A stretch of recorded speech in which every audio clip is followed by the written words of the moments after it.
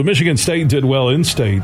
Mel Tucker had a great recruiting year. Now the question is, when does that transcend into wins? How does that happen? Jim Comparoni, SpartanMag.com, the MSU Insider. Get his thoughts on signing day 2 and the final 2023 Spartan football recruiting class. How you doing, Comp? Hey, Bill, great to be with you. Thanks for having me on. All right. In terms of quality recruiting classes, let's say Michigan State last 5 years, where does 2023's class stand up or rank against the others? Good question. Last 5 years, it's Mel Tucker's best, so it's his third class. And D'Antonio's last couple of classes were not as strong as they were earlier in his career. So I think it's the best class of the last 5 years. It's ranked number 24 in the country by On3.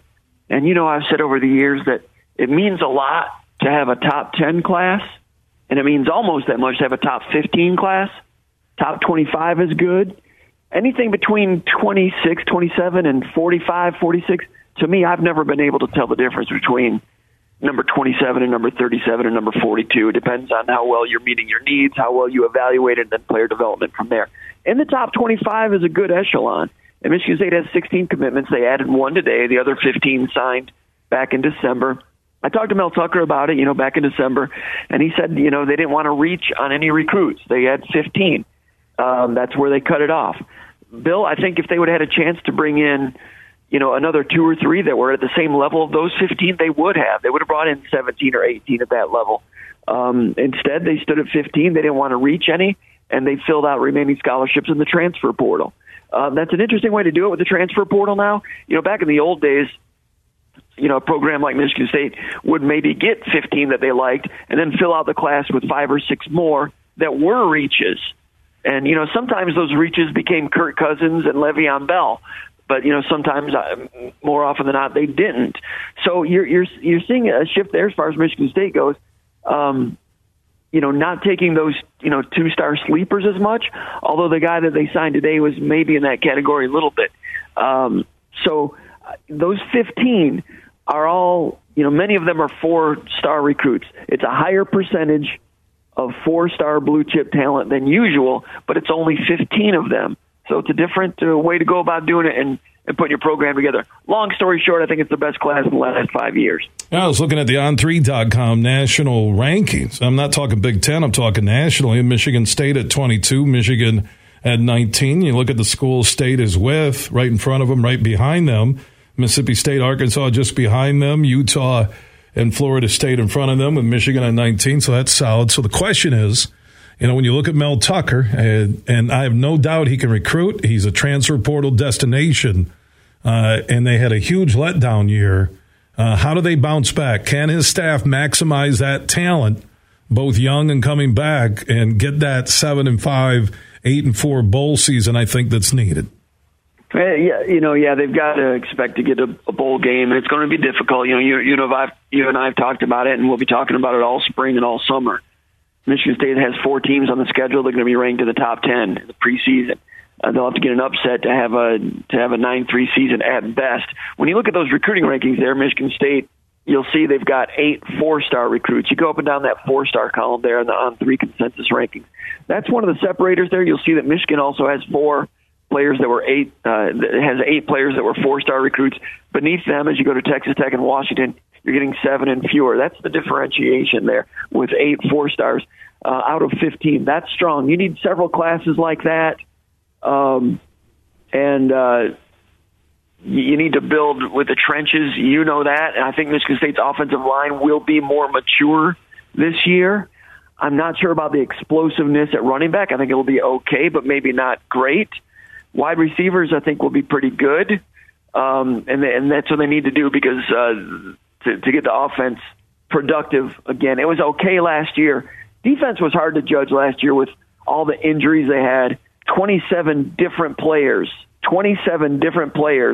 started for Michigan State last year on defense because of injuries and other situations. So it'll take a while. Defensive end, they're retooling. Defensive tackle is strong. Linebacker should be strong. Defensive backfield is still retooling, kind of.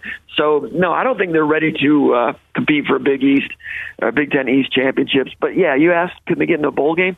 Yes, they certainly should be able to. It'd be a disappointment if they didn't make it for a second straight year. Yes, I think they'll be back in a bowl game at 23. Yeah, that's why, with Tucker, it's just a business model.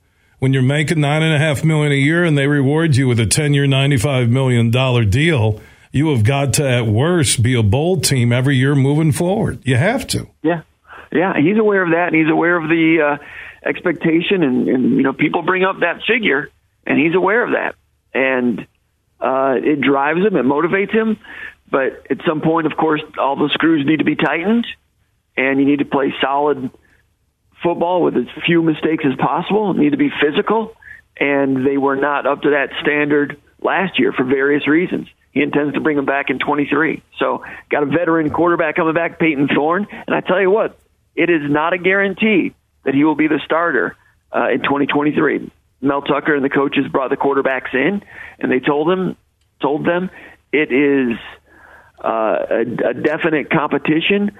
Everything is even from this point forward. So Peyton Thorne needs to re-earn that starting quarterback position. Noah Kim is right behind him. And Caton Hauser, a former four-star from California, has got some talent in that room also. That competition is real. It's going to be on. And the next time we as the public see them in action will be the spring game. And that'll be one of the things they judge the quarterbacks by. It's a real competition. And I see why. Peyton Thorne was a colossal disappointment last year. He just never looked comfortable. I know there were injuries he dealt with. He had some weapons, and we'll see. I think that's a message from Tucker and the coaching staff to Thorne and the rest of the room that our quarterback play will be better this fall. And you're right. We'll see what happens in the spring game. You can follow everything connected to Mel Tucker and Michigan State football 24/7 at on3.com and SpartanMag.com now. Part of the On3.com network. Appreciate the update. Who did they add today? You said there was one late ad on signing day 2 for Michigan State football. Who was it? Yeah, Phillip Davis, a 6'3" defensive back from Lake Wales, Florida. A guy that had a really good senior year that was kind of a dark horse candidate, kind of a diamond in the rough, overlooked a little bit. Michigan State liked him, looked at his film, spent all of December and January evaluating him. Gave him a scholarship offer, and he was very happy to get a Power 5 offer.